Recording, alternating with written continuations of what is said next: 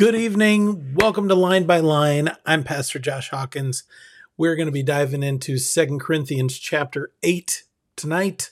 So join us. We're going to pray first, and then we will make our way into the second letter from the Apostle Paul to the church at Corinth. Father, we recognize the reality that you are all around us right now. We ask you to give us the grace to be aware of that, to come into a greater awareness of it right now than we ever have.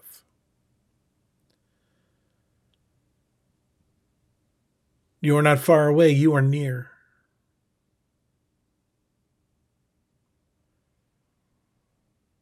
This book that we are studying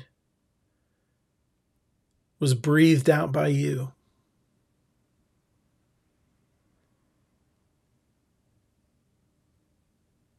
So teach us.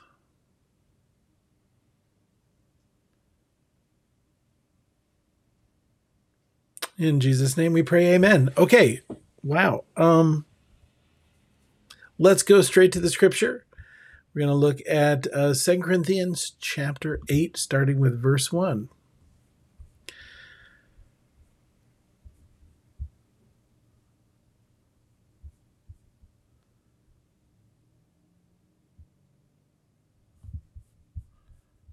I can't. And now, brothers and sisters, we want you to know about the grace that God has given the Macedonian churches. In the midst of a very severe trial, their overflowing joy and their extreme poverty welled up in rich generosity. For I testify that they gave as much as they were able, and even beyond their ability. Entirely on their own, they urgently pleaded with us for the privilege of sharing in this service to the Lord's people, and they exceeded our expectations. They gave themselves first of all to the Lord, and then, by the will of God, also to us. So we urge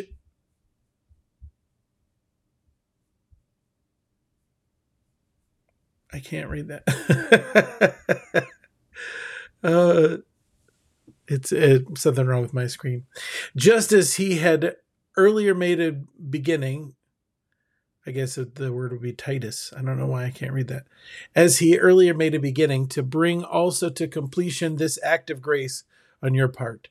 But since you excel in everything, in faith, in speech, in knowledge, in complete earnestness, and in the love we have kindled in you, also see that you also excel in this grace of giving.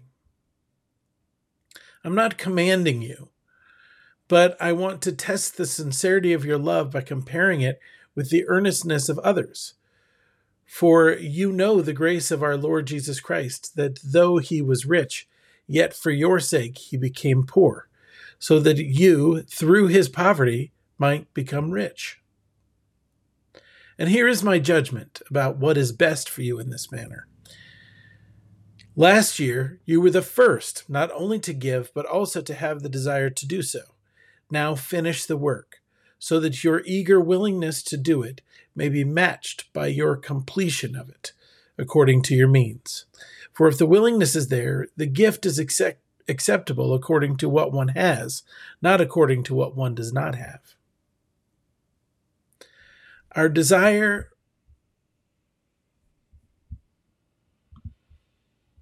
Oops, what just happened?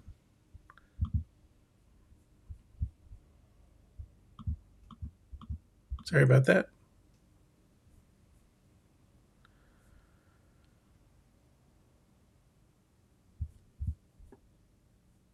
Is that others might be relieved while you our desire is not that others might be relieved while you are hard pressed, but that there might be equality. At the present time, your plenty will supply what they need, so that in turn, their plenty will supply what you need.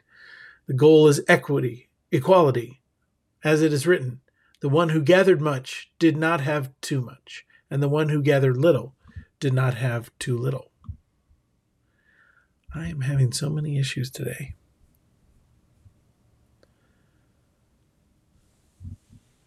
Thanks be to God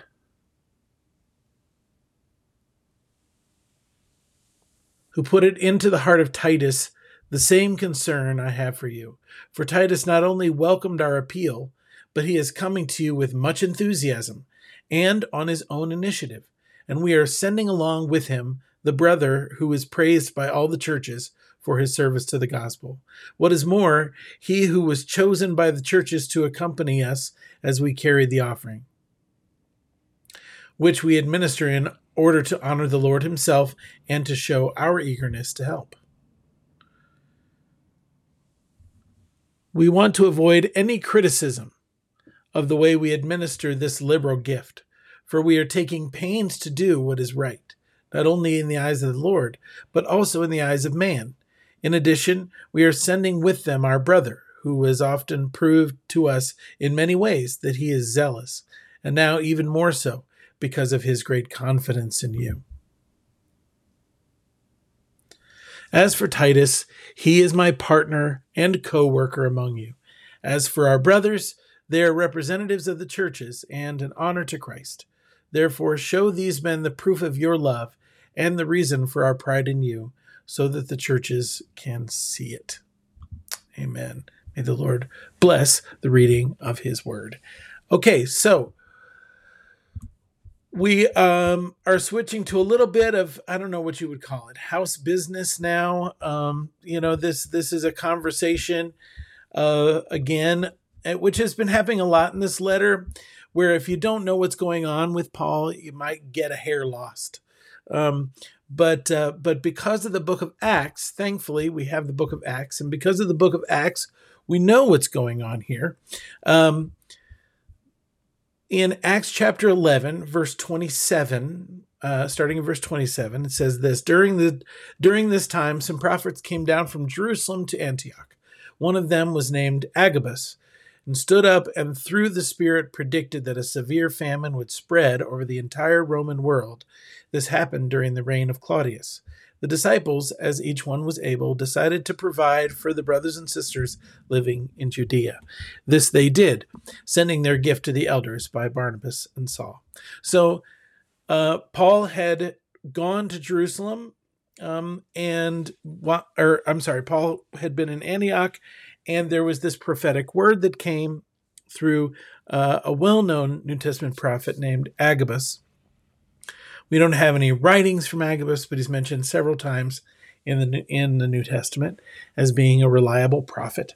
And he prophesied that there was going to be a great famine, and that the church in Judea would be particularly hard hit. So the church everywhere else in the world made the decision to take up a collection that they would send to the church in Jerusalem, so that the church in Jerusalem, which was the mother church, kind of the first church, the place where all of this started, that they would be okay and they would not suffer too much because of this great famine that was coming. So that took quite a while. It took apparently over a year to gather everything and to take it back to Jerusalem. And that's where we find ourselves in this letter to this second letter to the church at Corinth. Paul is trying to gather that money together, along with Titus and two other guys he mentions, which we'll talk about in a minute, to take that money back to Jerusalem, so that the church in Jerusalem can make it through this difficult time of famine. There's so much to say about that.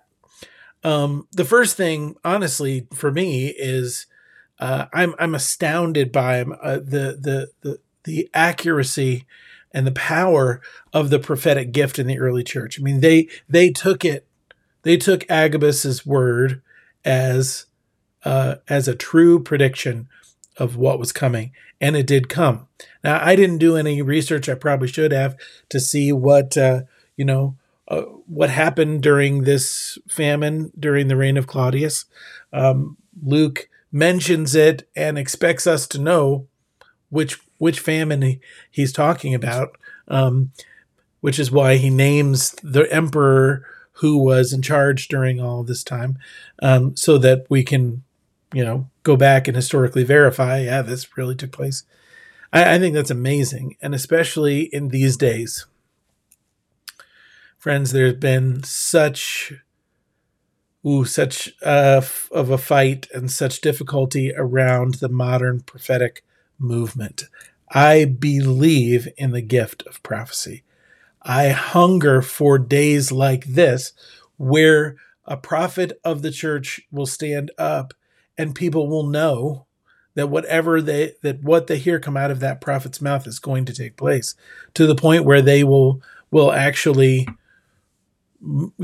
begin to prepare for what that prophet says. But where we find ourselves is in a situation where we have people who claim to be prophets, who stand up and make prophetic words that never come to pass, and no one ever calls them on the carpet for it. Nobody ever says, hey, where is this thing that you said was going to happen? The biggest one, the one that was the most obvious in recent church history, was all of the prophets, and there were many, who prophesied that President Trump would win the 2020 election, and then he didn't. And there were a few prophets during that time who stood up and said, I said this was going to happen, and it didn't happen, and I was wrong. I missed it. I thought I heard from the Lord. I didn't. I'm sorry. Please forgive me. And I have tons of respect for those guys. But several people that I once really admired made the same kind of prophetic declaration. They said that this was going to happen. And when it didn't happen, they didn't say anything about it. They didn't retract their statement. They didn't they didn't apologize to the body of Christ for mishearing. They just, they didn't say anything about it at all. And guys, that's not okay. It's not okay. Now, I know there may be some people watching this now that would tell me, but he did win the election and it was stolen, etc. I don't want to get into all that. It's been proven over and over again that's not true. But you're probably turning this off right now if you're one of those people that believes that. It doesn't matter. I just want to see a true prophetic voice restored to the church. And I want people who make predictions that don't come true to be honest about that. I've operated in the prophetic since I was 16 years old. Yes, there have been times when I have had to apologize because I heard something that was wrong. I thought I heard something, but I was wrong. And I don't think that takes away from the operation of the prophetic. I think that legitimates it. I think that when prophets, and by the way, New Testament prophets and Old Testament prophets are not the same thing. They operate differently. We shouldn't seek to stone any New Testament prophets if their well-meaning prophetic words don't come to fruition. But it's one of the reasons I'm very, very careful when I say something is a prophetic word. It is something I have agonized over in prayer for a long time, and there might be times when I'm getting an impression that I from the Lord, but I haven't had the time to really pray it through and maybe even fast to make sure that I am hearing the Lord's word. And when that's the case, I'll just tell you, I think this is what I'm hearing. This seems to and I'll just be very, humble with it and say, I don't know, at least for a very, very long time, I don't think the words "Thus saith the Lord" have exited my mouth, or at least, yeah. I think we need to hold our prophetic gifting carefully, and be truly humble about it, and operate in love always, always, always, always, always, always, always, always. So I hope, but I do believe in the prophetic gift, and I've seen it. I've seen it operate in incredible ways. I've seen, very real, very true predictions given and come to fruition and actually happen many times. And I believe this is something that we as the New Testament church should operate in. Let's just do it with a level of humility and a level of the fear of the Lord, to be honest. But anyway, that was a rabbit trail. That was an Acts 11 rabbit trail. Now we're coming back. So Paul is talking about this gift. And apparently what had happened was that when Titus went the first time, remember the story, Paul was on a journey. He sent Titus ahead of him with the first letter to the Corinthian church, the one that we have in our Bibles. Then Titus took that letter to the church of Corinth, and was supposed to come back to Paul. One of the other things that Titus did when he went was he let them know, hey, we're going to be taking up a collection for the church in Jerusalem. We want to offer you the opportunity to be a part of that. The church of Corinth was all for it. Yes, let's do it. Sounds great. And they made a beginning. I don't know if they actually gave anything at that time or if they just started to collect money that they were going to send, but they made a beginning somehow. And then when Titus went back to find Paul, he told Paul, hey, they're going to give too. And Paul's like, that's fantastic. So now here in this letter, Paul is saying, remember you said you were going to do this, and Titus said you made a beginning, so let's complete it. Let's get it finished and get this money where it needs to go. And Paul is sending Titus with this second letter and with a couple other guys that we'll talk, like I said, we'll talk about later, that are going to help him take care of that money as it moves from one place to another. So there's a lot. This is a lot about giving, and this is a lot about generosity. Which is interesting because that's what I'm teaching on Sunday mornings at Fremont Community Church, and right now, and so there's a lot for us to take from this. And Paul begins by talking about the Macedonian churches.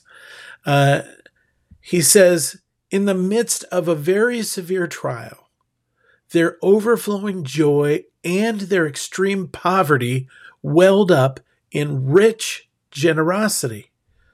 Wow, that's really interesting. Okay, so the Macedonian church is going through some stuff. Paul's talked about that. We've talked about that here. It's been a really difficult time for them. But even though they were in the midst of a really difficult time themselves, and even though they really didn't have a lot of money, they made the choice, and they were led by the Spirit to be very generous to the church in Jerusalem. They came through in a big way, and I think that's really amazing. I love this phrase: their overflowing joy and their extreme poverty. Let me ask you a question. Have you ever had overflowing joy and extreme poverty at the same time? There are some Christian teachers out there that would tell you that that Christians should never experience extreme poverty. But here it is, right here. Poverty is sometimes a part of the Christian life. The idea that if we're followers of Jesus, we're always going to be healthy, we're always going to be wealthy, we're always going to be that all of life is going to be beautiful and easy, and that we can it's just not in the Bible, friends. It's just not there. So anybody that's telling you that, they are misled. Okay, they do not understand. Don't listen to them. Here is a church that Paul is saying is a great church, but they're going through a very difficult time. But even in the midst of a moment of severe trial and what Paul calls extreme poverty, they're choosing to be generous.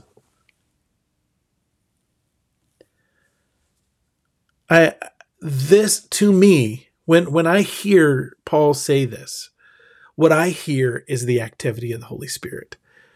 What I hear is a people who have such a trust in God to provide for their needs that they do not hesitate, even in a moment of extreme poverty, to turn and to give of what they have. And we're going to talk about that a little more in a minute.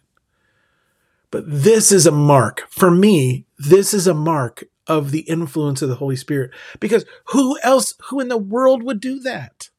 When you don't have enough money to get by, why would you give? And people have asked me that over so many times.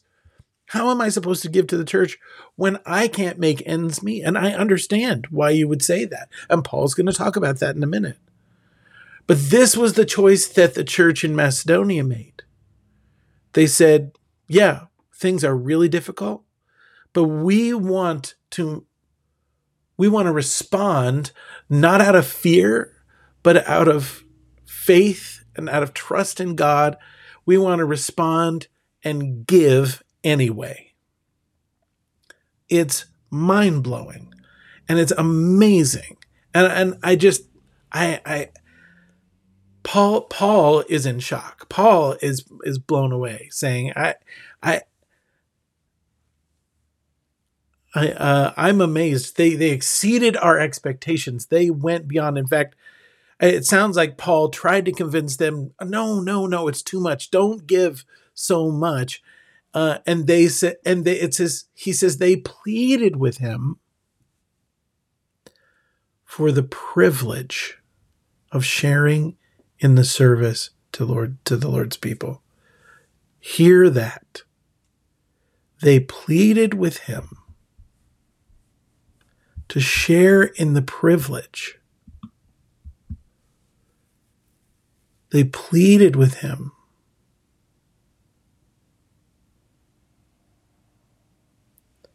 One of the things that I hate about being a pastor, I don't like preaching on giving. I don't like asking people to give, and I don't like I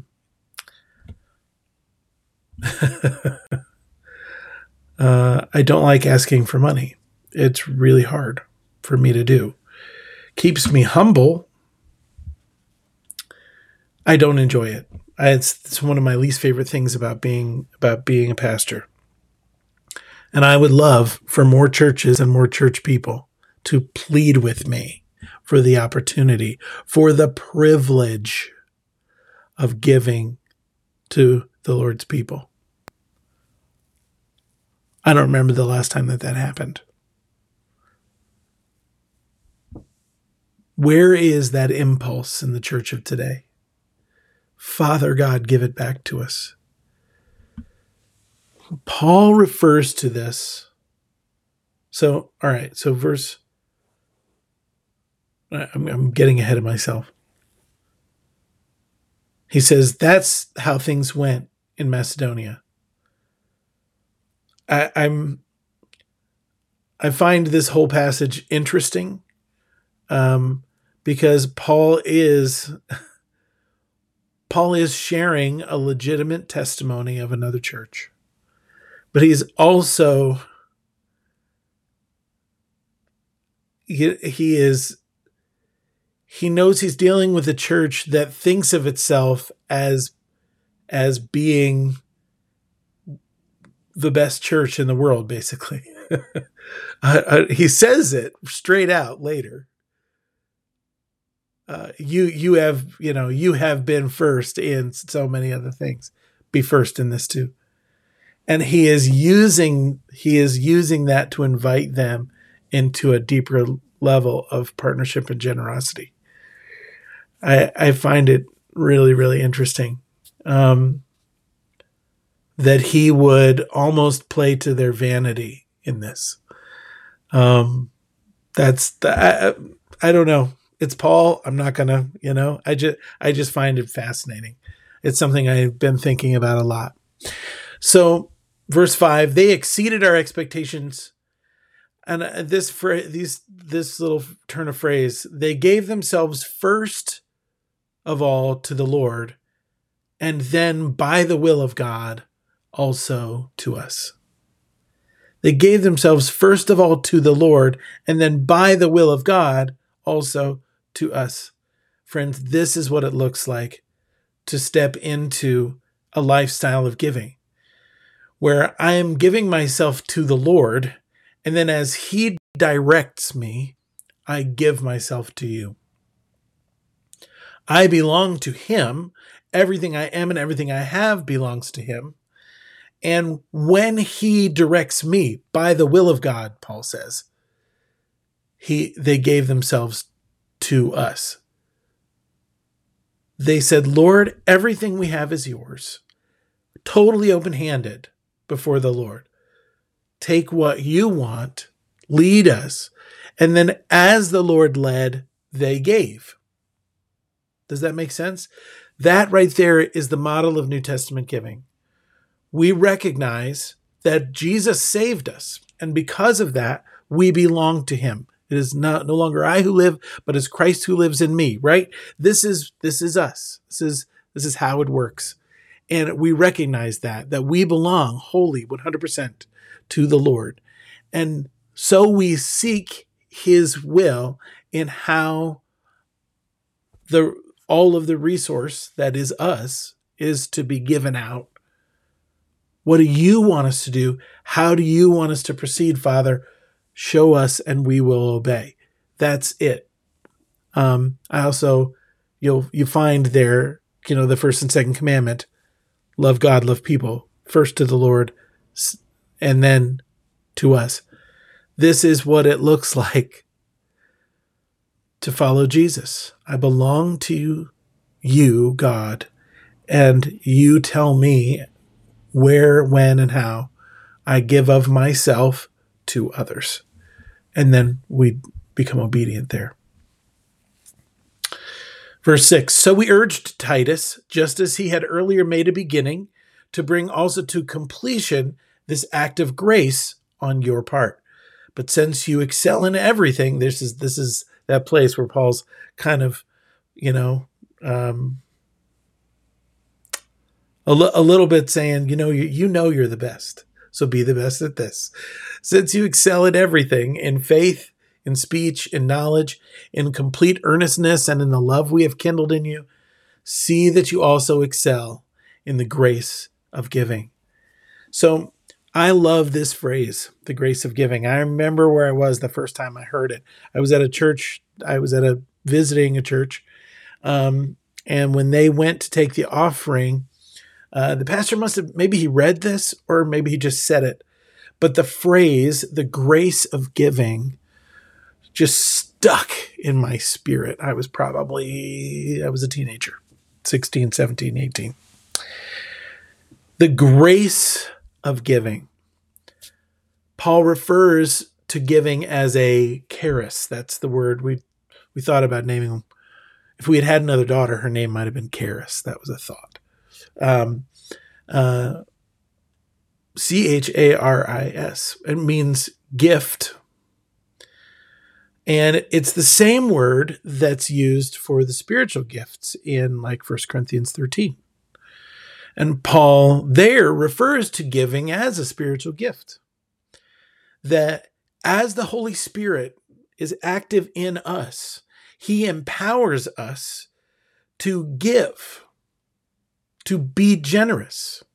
That as the Holy Spirit moves in us, just as Just as the Holy Spirit moves in us, prophetic words will come, healing will come, words of wisdom, words of knowledge, a discernment of spirits, all these other spiritual gifts that Paul speaks about. One of them is the gift of giving. And he says, I want you to excel in the grace of giving, in the charis of giving. Excel in the grace of giving. Allow God to enable you to be generous. Seek his empowerment. Seek his anointing and power to be a person who gives. We don't think of it that way. I think most of the time we don't. We don't think of this as, like, I've never heard anybody say, oh, I have the gift of giving. Now, I have seen people and I know people who operate in the spiritual gift of giving all the time. They're exceedingly generous. Some of them, God has blessed them financially, and they have become a river of of uh, of generosity, where God pours into them and they pour out into the kingdom, and God pours even more into them and they pour out into the kingdom. And I think that's usually how the gift of giving works. And I've met lots of people over the years that's just who they are. My grandfather was one of those, where the more he gave, the more God gave him, and the more he gave, and the more God gave him. And that was how he operated all the time. This is who he was. The Lord would bless him financially, and he would turn around and bless like crazy financial, everywhere else. When we went for his funeral last summer, over and over again, the people that talked about him to us talked about his generosity, and how when you look around, not just that church, but that town, how that town had the shape it had, and operated the way that it did because of my grandfather, because he lived there, because of his lifelong investment in that community, that church for sure. How many ministries he had started, how many things he had done ministry in, how often he was financially giving into the church, and how generous he had been in that way, but also with his presence, with his energy, with his wisdom, with his other gifts. But not just there, the whole town had been blessed by this man who lived a lifestyle of generosity. And the more God gave him, the more he gave. And I've seen that. Not just him. I've seen many, many people who've operated in the gift of generosity in such a way that, like, it's just it just moved through them. The resource of God just flowed through them. It's unbelievable and such a blessing to see. And I think that's amazing. And Paul is calling the people of Corinth, come in and participate in this gift. Step in to the river of God's grace, which is flowing now, and partner with God in this. Excel in the grace of giving. Now, we know from the first letter to the Corinthians, they excelled in a lot of other spiritual gifts. Now, Paul is encouraging them to excel in the spiritual gift of giving. Verse 8, I am not commanding you, but I want to test the sincerity of your love by comparing it with the earnestness of others. For you know the grace of our Lord Jesus Christ, that though he was rich, yet for your sake he became poor, so that you, through his poverty, might become rich. What? Okay. Now, Paul says, I'm not commanding you. This is an invitation. And hear this from me.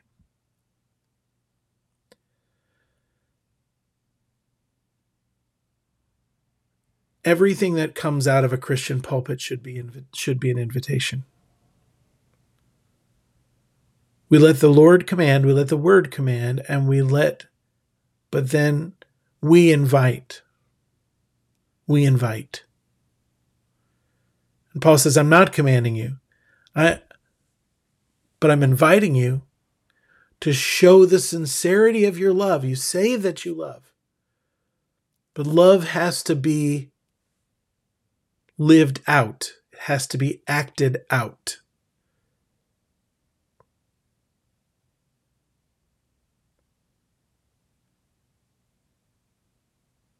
James, I'm pretty sure it was James who said, faith without works is dead. And that might be from Hebrews. Lord, forgive me, I can't remember right now. It's James. Faith without works is dead. Okay, and Paul's going to that same place. You can say that you love, but until that love is acted out, then you haven't demonstrated the sincerity of that love.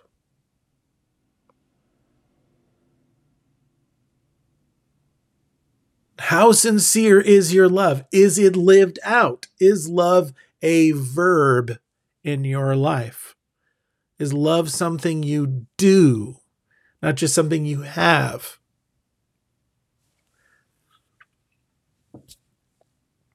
And then he reminds us of the example of Jesus.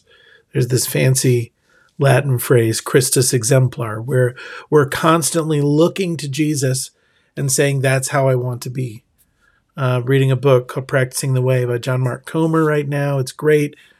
The Fremont Community Church is going to be hearing a whole lot more about that book in days to come. But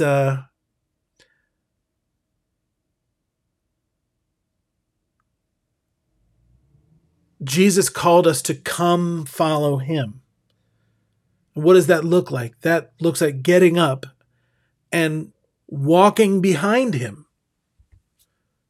That book, Practicing the Way, that starts with a quote from something like, "May you be covered in the dust of your rabbi." In other words, as he's walking down the dusty road, the dust is moving backwards and it's landing on me. And that shows how closely behind the rabbi you're walking, because you're covered in the dust of his feet. I think that's fascinating. And I love that. And we have been called to walk behind Jesus that closely, to follow in his footsteps. If you remember that great book from years ago, In His Footsteps, which asks the simple question, what would Jesus do? When I was a teenager, we all wore the WWJD bracelets. What would Jesus do? And that's the real question. And Paul reminds us of Jesus' example here. And he says, you know the grace of our Lord Jesus Christ, that though he was rich, for your sake, he became poor, so that you, through his poverty, might become rich. Friends, this idea should live at the center of our faith. That this is the way that Jesus operated in the world, that this is the way that God operates in the world. This is who God is. God is the one who empties himself to fill you. Now, the amazing thing is that God cannot be made empty. He has an eternal amount to keep giving. He is this constantly flowing waterfall of love, grace, mercy, kindness, generosity. He never runs out. And Jesus, as a human being, gave everything that he was. He gave the whole of his human life. He gave the whole of his blood, of his body. I've been struck so much these last couple weeks around the Eucharist table when we come and I hear Jesus say, here is my body. Here is my blood. This gift, this generosity of Jesus, where he's saying, I'm not stopping with just my words. I'm not stopping with just the miracles and the power that I have demonstrated. I am continuing forward. I'm giving you my very body, my very blood. It is yours. Here is my body, my flesh. And here is the blood in my veins. These belong to you as well. He did not stop. He gave everything that he was. And reading some of the commentaries around this verse, of course, I'm reminded of Philippians chapter 2, one of my all-time favorite verses. He took upon himself the form of a servant. Though Jesus, though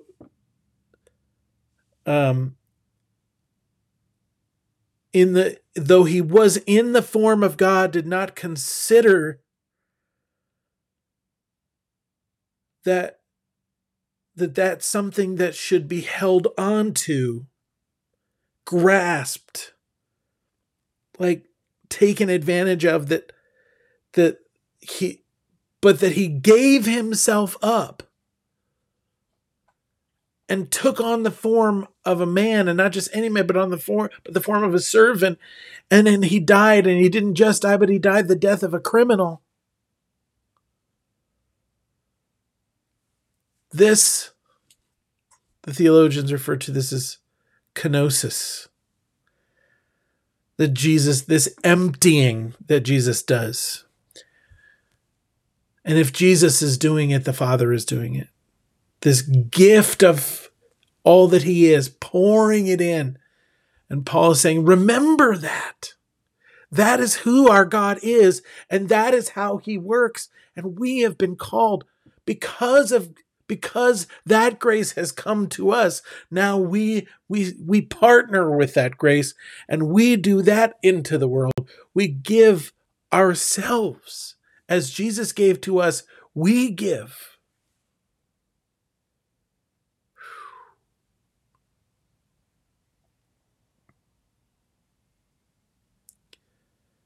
This is what it looks like for Christians to walk in privilege. I know that's a dirty word sometimes nowadays, privilege. There's nothing wrong with privilege. Privilege is something, it's the very definition of it is something we didn't earn, but that we have. A gift that we didn't earn, but that we have. So it's not like you shouldn't have privilege, but the question is, how do you inhabit your privilege? What do you do with it? So if you have money, or if you have cultural privilege, I'm a middle-aged white American man, which means that I do. There's a lot of privilege connected to just who I am. Everybody that doesn't look like me is treated differently from me, and that's the truth. I didn't do that, but I need to be aware of it so I can inhabit that in a Christ-like way. And I can turn and use what I've been given to make invitation to others so that they can be brought up.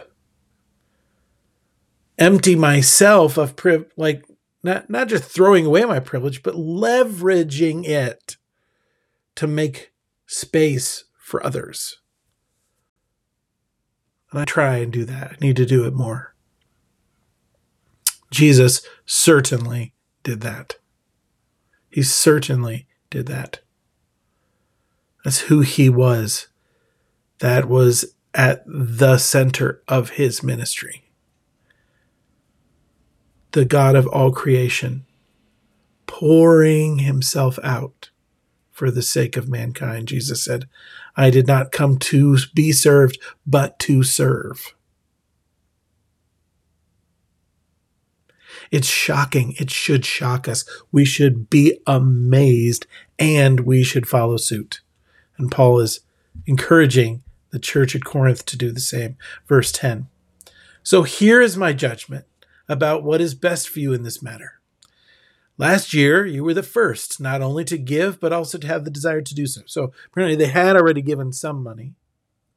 Now finish the work, so that your eager willingness to do it may be matched by your completion of it, according to your means.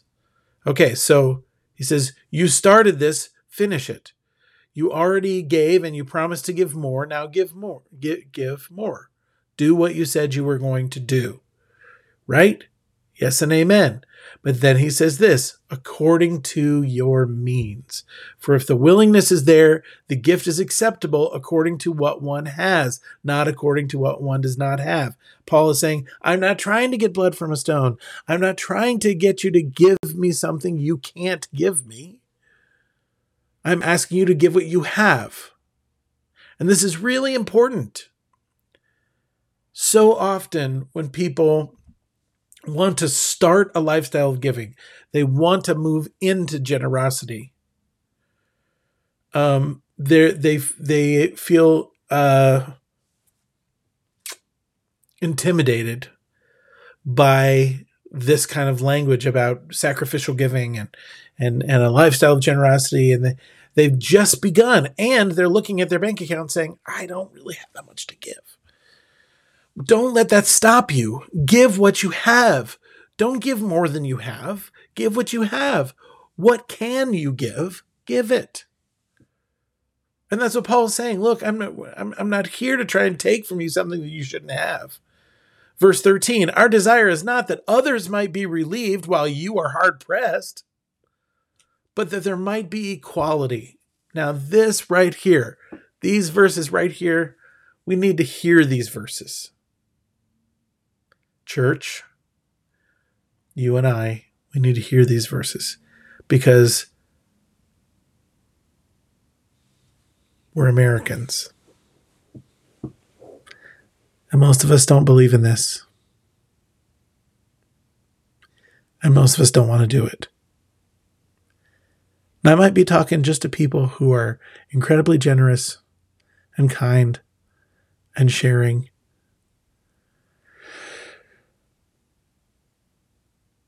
But I don't think so. I'm not saying you're not generous. I'm just saying these next few verses tend to trigger those of us who have grown up in and really care about a consumerist mindset, a mindset that operates according to an American lifestyle. Are you with me? I'm going to read these to you. Trigger warning, right? That's what I'm doing.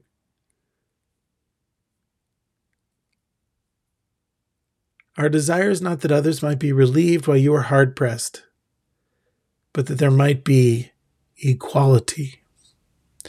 At the present time, your plenty will supply what they need, so that in turn, their plenty will supply what you need. The goal is equality. As it is written, the one who gathered much did not have too much, and the one who gathered little did not have too little. That's from Exodus 16. We live in a country and in a culture that doesn't know what too much is.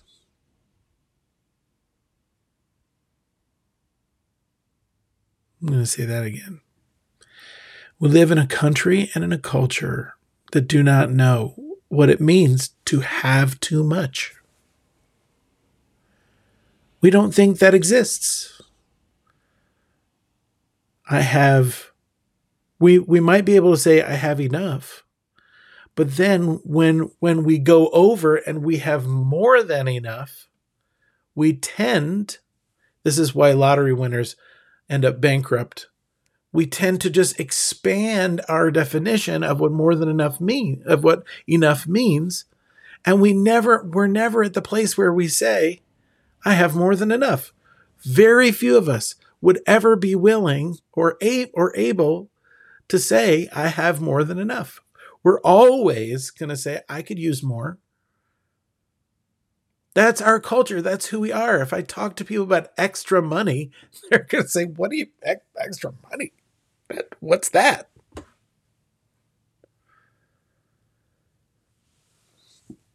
Paul and the Old Testament, by the way, Exodus 16:18 is referring specifically to those who were gathering manna off the ground. You were supposed to gather as much as you needed and not more.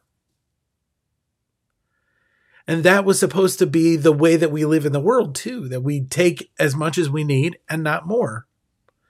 So the ridiculously wealthy people that exist in our country right now, this is where I'm going to get in trouble. The ridiculously wealthy people, the multi-billionaires that exist in our country right now, that's not okay. There is a space. I am fine with them earning as much as they want to earn. But we need to be able to recognize, and this is the church first, and then we can talk to the world, but we need to be able to recognize that there is such a thing as more than enough. In fact, let's go further than that. There is such a thing as too much.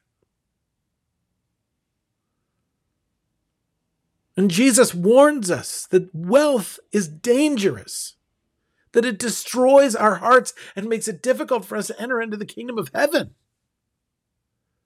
But we ignore when Jesus says things like that because they don't make sense to us. And here's Paul once again saying, hey, you shouldn't have too much. And once you have enough, anything above that should be something you're investing back into the body of Christ. What? Yes. So that when you have plenty, you're giving the extra to the one who doesn't have plenty now, and then when they have plenty later, they can give back to you.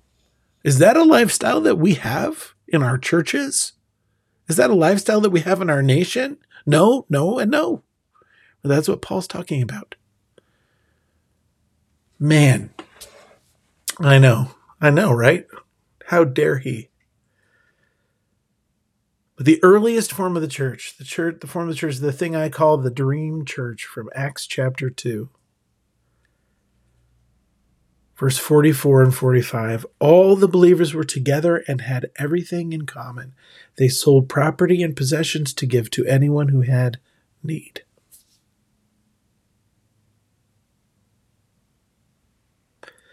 We don't even know what that looks like, friends.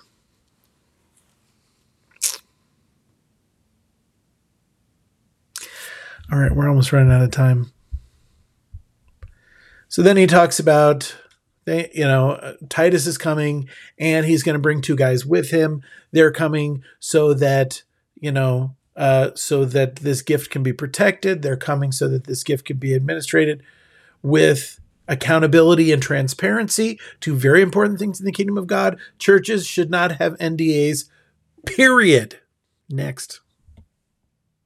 We don't know who these guys are. It might have been, one of them may have been Barnabas, because in the Acts passage that we read, Paul and Barnabas were the ones that were kind of tasked with collecting this money and bringing it back to the church. So that might have been one of them. But there's two other guys. We don't know who the other one is. Maybe it's Luke. Some people think it's Luke.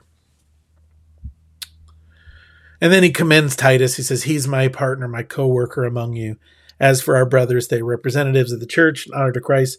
Show these men the proof of your love. So he's just saying they're coming and they're going to be expecting this gift from you, and give it to them. They can be trusted.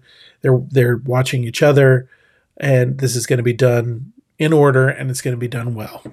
Okay, well, that's it. But I think we have enough to chew on for the evening. Oh, Father, will you invite us back into this way of thinking about money and resource? That we're not thinking about, well, how much can I get? And hoarding resource for ourselves. that we don't even need, but that we are really looking to see how much can I invest? How much can I invest in the kingdom? How much can I invest in my community? How much can I invest in someone else who has need? Lord, give us that, the grace of giving, I ask in Jesus' name. Amen and amen. My friends, I love you. Have a great week.